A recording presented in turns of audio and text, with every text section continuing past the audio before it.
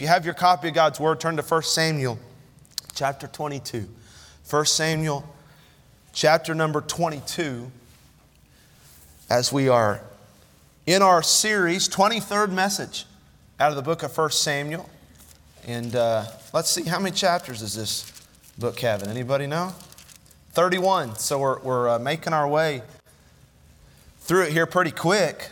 We'll finish up chapter 22 tonight. Dipped into a little bit of chapter 22 last week, or the week before rather, when we talked about God's provision, and God's provision followed David all to those 4 different places, from Nob to Gad, to Adullam, to Moab, and back to Judah. And tonight we're going to cover verses 6 through verse 23. The title of the message is Playing the Victim. I've talked about it on my pastor's preview, talked about it this morning. I'm burdened for this message. I think that our society at large needs this message. But honestly, I think our church needs this message. I really do. I needed this message. I believe you need this message. And once again, I would caution you, if based on the title you're thinking, no, it's not me. I mean, I get really upset when people play the victim, but I don't play the victim. Then you really need this message. Take heed lest ye fall. So I want to explain right up front what I mean by playing the victim. What I mean by that exactly, because there's a lot of definitions. I just put some together into kind of a paragraph, and I think this sums it up nicely. Playing the victim means seeing your entire life through a perspective that things constantly happen to you. Victimization is a combination of seeing most things in life as negative, beyond your control, and as something you should be given sympathy for experiencing as you deserve better. Playing the victim means you see everyone is trying to hurt you. At its heart, a victim mentality is actually a way to avoid taking any responsibility for yourself or your life. See, by believing you have no power, then you don't have to take action. Now, before we go any further, I need to make a crucial distinction. I want everybody to hear me. There is such thing as an innocent victim. There's a huge difference between being a victim and playing the victim. Unfortunately, every day in our society, there are people who suffer unjust evil at the hands of others. It's happening in our community. It's happening in our schools. It's happening in our country. It's happening in our world. I'm confident that some, even here tonight, under the sound of my voice, have been genuine victims of wrongdoing. I believe that. Thankfully, God promises in the book of Psalms and otherwise that He is close to the victims of evil doing. And our church should be as well. In no way am I preaching to people in the congregation tonight who are genuine victims of wrongdoing or have been in the past. I'm not preaching to you. You've been through some very difficult, real times. I'm preaching to those who are playing the victim, but you're really not. See, the idea of victimization, I think you'd agree, has become quite rampant in our society today. Look at the definition. It's incredibly common for people today, is it not, to view their life through a perspective that things constantly happen to them. It's common for people of all ages to be entitled to this exuberant amount of sympathy for the difficult things they go through in life, as though they're the only ones going through anything. It's quite common for people to struggle with taking personal responsibility for their actions and instead shift the blame to others as a way to avoid taking responsibility and action themselves. All of this is common in our society today, but here's what I want you to get. It didn't start in our society. Victimization wasn't birthed in 2021. So next time I hear somebody 2 generations back say to me, oh man, I just wish we'd go back to the good old days. As though self-victimization wasn't a part of your society. Self-victimization was in the Bible thousands of years ago. It was in your generation, even if you're an elderly saint in here. And it's in our generation today. And it's proven by the life of King Saul, who played the victim. Now let me remind you very quickly about King Saul's past, so you know he wasn't a genuine victim. He was playing the victim. All we got to do is go back a couple chapters to 1 Samuel 17, and King Saul and the Israelite army was faced with a giant named Goliath. You remember that? For 40 days they lived in fear and refused to fight Goliath, even though he was defying their God, the glory of their God, and their army. A shepherd boy randomly and not so randomly shows up to check in on his brothers, drop off some bread and some cheese, some refreshments, and he sees that nobody is standing up to the giant. So he says, is there not a cause? The guy is defying the glory of my God. So he grabs a sling, and the rest is history. He kills Goliath. The aftermath is ugly. The women of the town start to write songs about him. Saul has slain his thousands, but Saul didn't like the last verse. David has slain his 10,000s. Understand, it didn't have to be this way. The song didn't have to be written about David. Saul had 40 days. 40 days to stand up for the cause of Christ. 40 days to fight for the glory of God. 40 days to be the leader that God ordained for him to be. And he didn't. He's not a victim. He's a product of fear. He's a product of selfishness. He's a product of impulsiveness. He's the product of pride. He's the product of his own bad choices. Yet when he heard the women singing about David being more valiant in battle than he was, he immediately began to play the victim. And the self-victimization put Saul on a trajectory of irrational and impulsive behavior that would climax in the chapter we're going to study tonight. Up to this point, Saul has tried to kill David at least 8 times, and he's been unsuccessful. You know why he's been unsuccessful so far? Not because he's just a bad aim. Not because he's a bad planner. Not because he's got just pathetic servants. You know why he's been unsuccessful? Because God is with David. What I'm talking about is the supernatural presence and power to act on David's behalf, no matter the circumstance or the opposition. David is God's man for the throne, and God will protect him.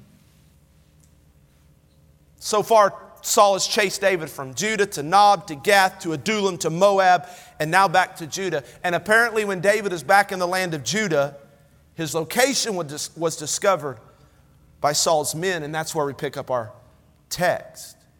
We won't read it, but verse 6 tells us that Saul was underneath a tree. He was pouting. He had a spear in his hand. And in this conversation he begins to have with the servants that are standing around him while he's sitting underneath the tree, we get clues that he is playing the victim. Several clues. Look at verse 7. Then Saul said unto his servants that stood about him, hear now, you Benjamites, will the son of Jesse give every one of you fields and vineyards and make you all captains of thousands and captains of hundreds? I want you to notice a clue in verse 7. He called David by the son of Jesse. In that day, if you referred to somebody not by their name, but as the fact that their father's son, that was degrading, it was condescending, disrespectful in that day. What is Saul doing? He's belittling David.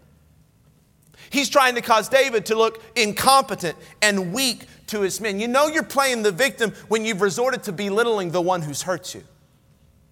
Verse 8. That all of you have conspired. Did you see that? All of you have conspired against me. And there is none, you see the exaggeration? That showeth me that my son hath made a league with the son of Jesse. And there is none of you that is sorry for me. Or showeth unto me that my son has stirred up my servant against me to lie in wait as at this day. Belittlement, now there's false accusation.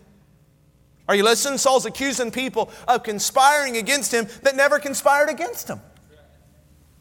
David didn't conspire against him. We never read that. His servants didn't conspire against him. We didn't read that. Jonathan, his son, didn't even conspire against him. He's about to accuse Ahimelech the priest of conspiring against him, and Ahimelech didn't.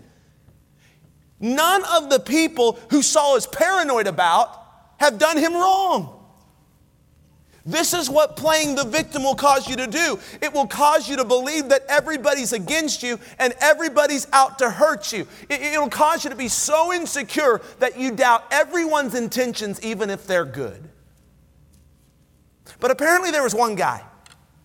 His name was Doeg the Edomite. He was in the room this day, and he was ambitious enough to play along with Saul in hopes that it would earn him a promotion. If the name Doeg sounds familiar, it's because 2 weeks ago in chapter 21, there was one verse that talked about Doeg.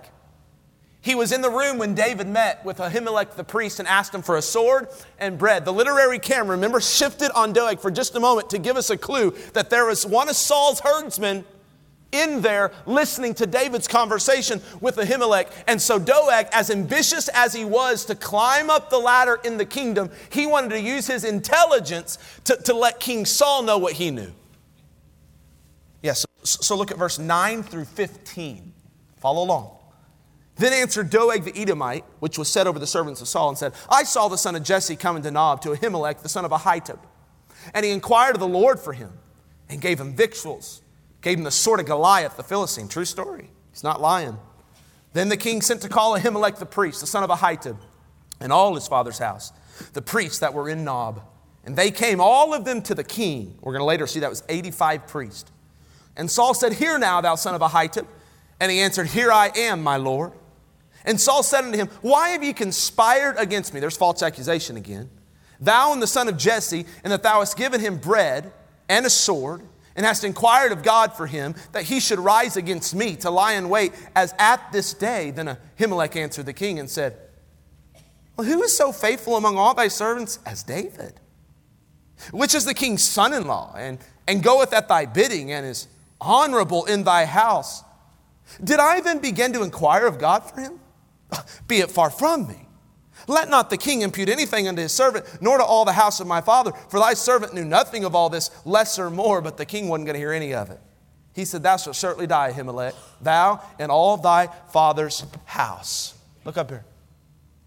There was belittlement, there was false accusation, and now there's a refusal to accept the truth. See, Saul falsely accused Ahimelech of conspiring against him. And so what did Ahimelech do? He wisely, logically, in a composed manner, respectfully, I would say prudently, answered the accusation. What did he do? He used rhetorical questions to state his innocence. He said, Of course I helped David. Doeg's telling the truth. But you know what he did to appeal to Saul's senses, hopefully?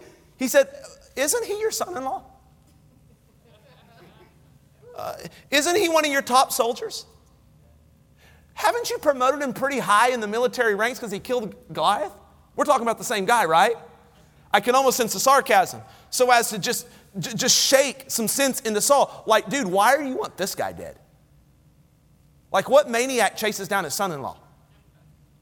And who wants a good hand, a good helper, a trusted, valiant soldier to die? You see what Ahimelech's doing? Then he said, Did I start inquiring of God for David? Ahimelech said, No. No, the custom is that I would only do that for the king. And you're the king, Saul. As far as I knew, here's what David told me. He was running an errand. Go back to chapter 21, for you. That's what he told me. So I gave him bread and a sword because here's what he said to Ahimelech. He said, I'm doing the king's business, and the king's business requires haste. And I'm running an errand for the king, and I was in too much of a hurry to grab my sword and some bread. He's your son-in-law. I thought maybe you wouldn't mind me feeding the kid. Nevertheless, as composed and respectful, logical and truthful as the priest was, Saul's victim mentality would not let him accept the truth. You know why? He had his mind made up before he ever confronted Ahimelech. And when a victim has their mind made up about their perpetrator, even the priest can't change it. Can you see how Saul was playing the victim? He belittled others to David, insecurity. He falsely accused others of being against him and out to get him, paranoia. Then when confronted with the actual truth about the situation, he wasn't going to listen, and nobody's going to change his mind, pride. Everybody else was wrong but him. I wonder if there are any of these attributes of self-victimization that are present in your life tonight. We're going to clear off a spot and apply some things. Can you go with me for a second? I wonder if anybody in here might be playing the victim. Let me talk to some young people. Good to see rows full of teenagers tonight.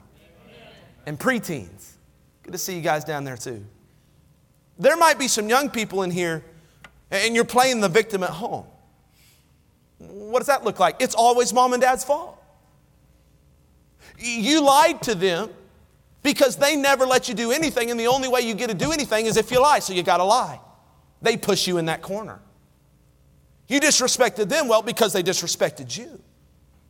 You're not into church right now, you say, because your parents are hypocrites and they've turned you off to church. You see how they are at home and you're like, no, what? I don't want any part of that. Your relationship with God's not dependent on your parents. At school, it's never your fault. It's that teacher of yours that you've belittled to your friends as being dumb. You're not doing good in class because, well, your teacher expects too much. You're going to quit the team because of your coach, right? Has nothing to do with your laziness or your inability to sit on the bench until you get better. The coach is mistreating you and playing favorites, and you've even talked your parents into believing you. Are you playing the victim? I've seen people play the victim when it comes to financial hardship. They wallow in self-pity about being broke all the time. Say things like, I'll never get ahead. I'll never get a better job. So-and-so always catches the breaks. Why can't that happen for me just one time? And it's not just self-pity, because when someone confronts them about the truth of their situation, in that their financial hardship is more about their laziness and or their lack of wise stewardship, they don't want any of that talk. Anybody who tells them the truth is out to get them. So they push back on any financial advice or critique and resign themselves to a life of being broke. I've watched when someone has experienced chronic health issues. It's brought on mainly by poor lifestyle choices. It's never their fault. The doctor has some practical solutions. Their parents or grandparents or kids and grandkids have offered some practical lifestyle changes that would help, and even offer to do these things along with them. Hey, they've heard all the answers, but they've interpreted the doctor's advice as blah, blah, blah. They've interpreted their family's accountability as overbearing. They stopped trying years ago because their victim mentality has led them to believe that this is something that has happened to them and they should be given sympathy, not critiqued for their lack of effort. I've heard people say, I would grow spiritually, but I don't think I can in this church. There's just too many hypocrites there. There's nobody else my age. I'm not truly accepted. I don't have family in the church like everyone else does. I'm not from here, so it's just too hard to get acclimated. Everybody's stuck up in that church. Pastor never pays attention to me. I would grow in that church, but, just can't find a place to plug in. I've watched people wrestle with bad, sinful habits. Play the victim. I'd kick this habit, man. You don't know how hard it is. The stress I have to deal with on a daily basis, there's nothing else that's going to help me. My dad did this, his dad did this. It's just in our blood. I'm going to struggle with this. When their spouse warns them of the danger of the habit, you'd think they threaten to kill them. They instantly go into self-preservation mode and say things like, why can't I just be me? Quit judging me. You have your own demons. When are you ever going to stop nagging me about this? See, part of playing the victim is we flip every piece of advice back on the one giving me advice. So when a flaw is revealed in us, we get defensive and flip it back on the one pointing out the flaw. We become defense attorneys just like that. Or we just shut down completely. We don't argue back because we figured out that didn't work. We shut down and we won't interact or dialogue with the one confronting us. And so in self-pity, we resign to moping around as though we'll never be good enough for them. I'll never live up to my wife's expectations. Why try? I'll never please my kids. Why try? My grandkids will never love me, want to spend time with me. Why try? My husband, he'll never listen. Why try? Never good enough. Why? You get what I'm saying?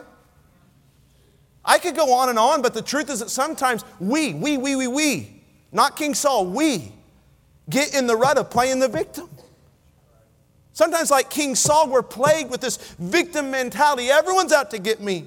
It's never my fault. Feel sorry for me. My case is unique. It'll always be this way. I'll never be good enough. Listen, this is a dangerous mindset to have. You know why I say dangerous? Because playing the victim doesn't usually stop with negative thinking or self-pity or blame shifting. It gets worse. I know that because of where playing the victim led King Saul. Look at verse 16. And the king said, Thou shalt surely die, Ahimelech, thou and all thy father's house. And the king said unto the footmen that stood about him, these are the foot soldiers, Turn and slay the priests of the Lord, because their hand is also with David, and because they knew when he fled and did not show it to me. But the servants of the king would not put forth their hand to fall upon the priests of the Lord. Good for Saul's servants, by the way. But there was one herdsman that was ambitious. King said to Doeg, Turn thou, fall upon the priest. And Doeg the Edomite turned, and he fell upon the priest, and slew on that day fourscore persons that did wear a linen ephod. And Nob, the city of the priests, smote he with the edge of the sword, both men and women, children and sucklings, infants, and oxen and asses and sheep with the edge of the sword. Saul's victim mentality led to a mass murder. He wants the death sentence to be carried out immediately, but his servants won't do it because they don't want to touch God's priest. They know that's a step too far. So he turns to ambitious Doeg, and we're given no hint of hesitation with Doeg. Sure, I'll do it. So he gets his sword, kills Ahimelech, kills 85 priests, but he doesn't stop there. Most likely he gathers a small militia of worthless men, something that would resemble the Taliban of today, and goes after the wives of those priests and their children and their babies and their livestock. Everything and everyone is killed. I want you to stop for a moment, as hard as that is, and let these details sink in. Do you hear the cries? Do you hear them in Nob? Do you hear those cries? Do you see the bodies? Do you smell the scent of death? In your mind's eye, are you walking from house to house seeing mom, kids, and livestock laying dead? Are you walking down Main Street and seeing the manager of this business dead? This grandmother and grandfather dead? This little infant dead? Are you seeing this? I'm not making this up. I'm not trying to be theatrical. I want this to sink in for a moment. The quiet scene that we started with, all the way back in verse 6, Saul has a spear in his hand and he's sitting under a tree. Quiet. Has escalated to a chaotic bloodbath. Why? Because he played the victim. Victimization will lead to violence. When you play the victim, watch, you become the perpetrator. Get this. When you play the victim, you eventually become the perpetrator. When you believe, you really believe, that everybody in your home or everybody at your church or everybody in your place of work is out to hurt you, guess what's going to happen eventually? You're going to hurt them. Why? Hurt people hurt people. Hurt people hurt people. I know that we probably don't have any mass murderers on our hands tonight. And I'm praising the Lord that there's probably nobody that's planning on killing 85 preachers and their family after the service. We've got a pretty good security team, so I feel pretty safe. But that's not the point. The gravity of the sin, the weight of the sin, that's not the point. Here's the point. Victim mentality doesn't stay hidden inside. It leaks out, and sometimes in very hurtful and even violent ways. Teenagers who play the victim long enough at their home, you will become the perpetrator. You might not physically hurt your parents, and I hope you never do, but you will make such selfish choices that you break their heart in two. You might as well hurt them physically because what you've done has torn them up emotionally. Spouses who play the victim long enough will become the perpetrator. You might never lay a hand on your spouse to abuse them, and you shouldn't. but by your words alone, you will tear them down over time to where they feel like nothing, or at least feel like they can't say anything in return. It'll be a chaotic bloodbath, not because you stabbed them with a sword, but you pierced them with your words.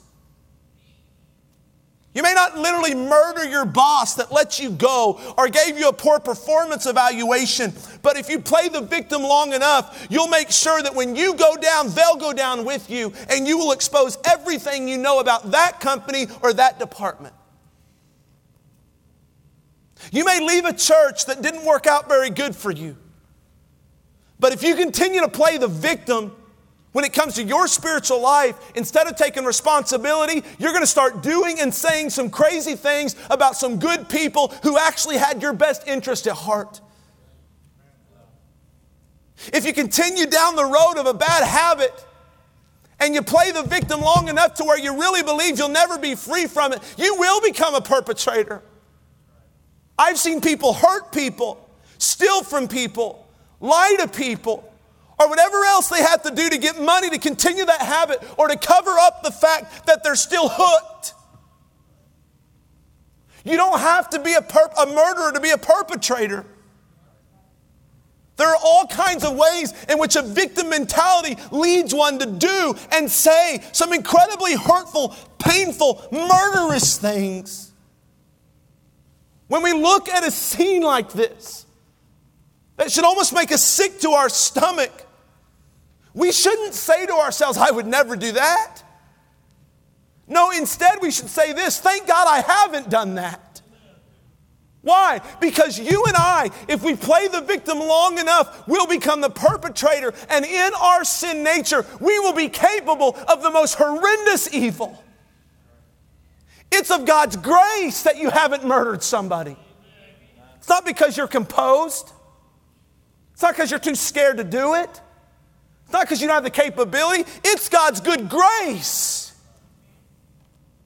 You let a victim mentality go on long enough. You let inward turmoil go on long enough. Listen, friend, you are capable of doing some crazy stuff.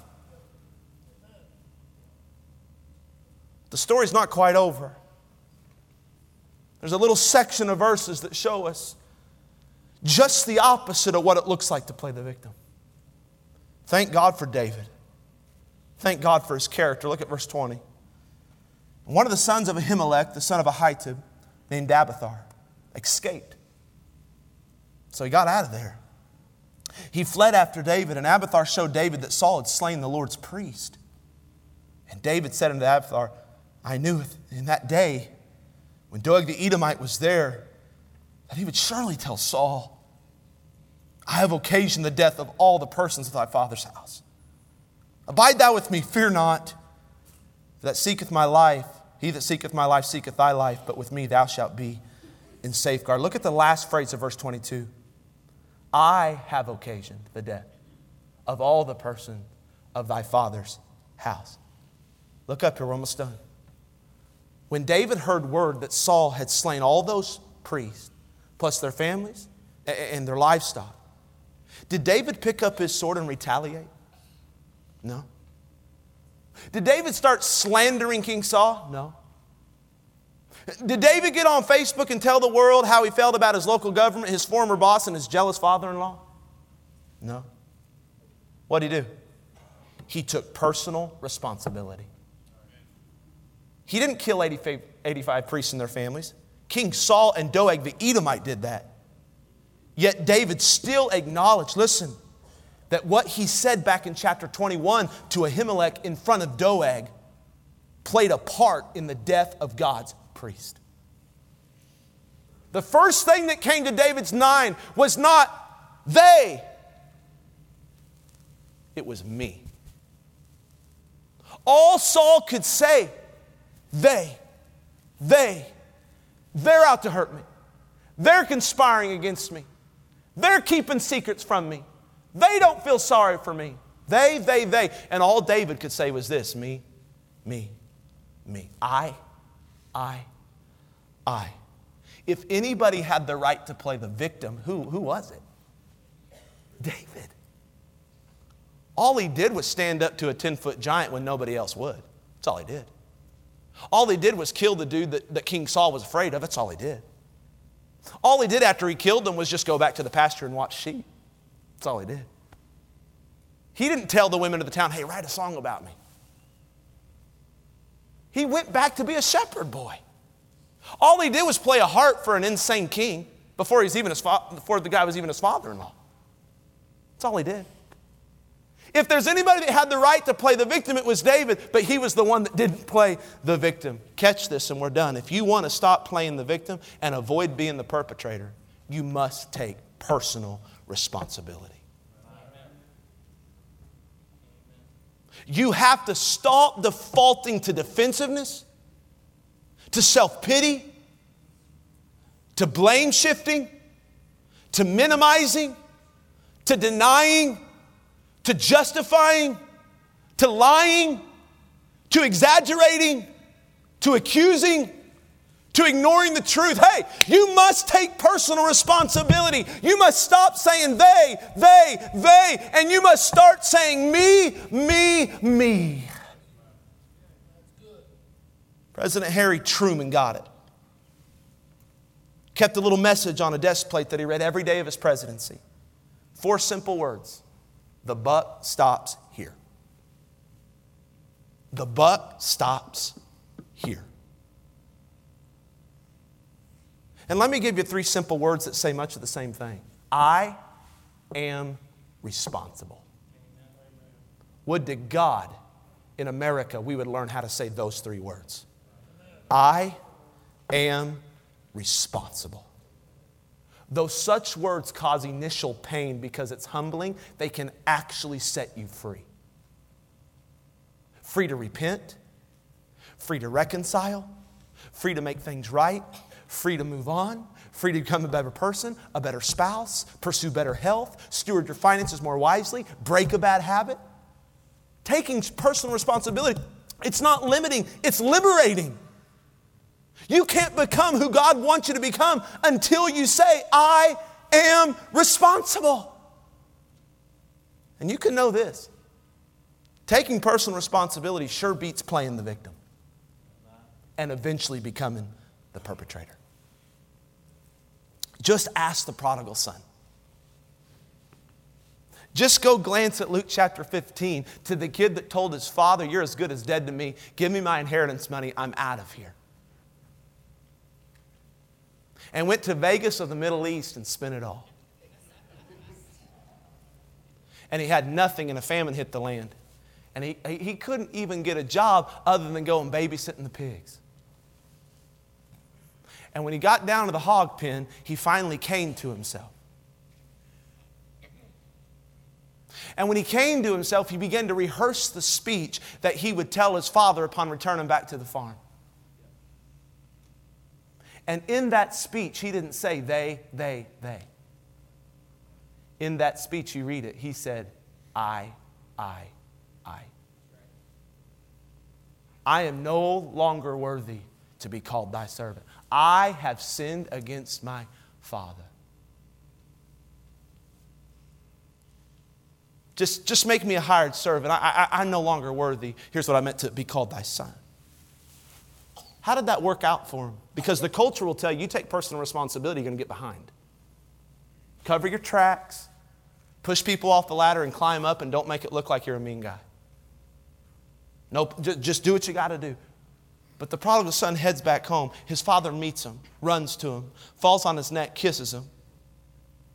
Brings him back home, throws a party, puts a robe on his back, a ring on his finger, shoes on his feet. Kills the fatted calf.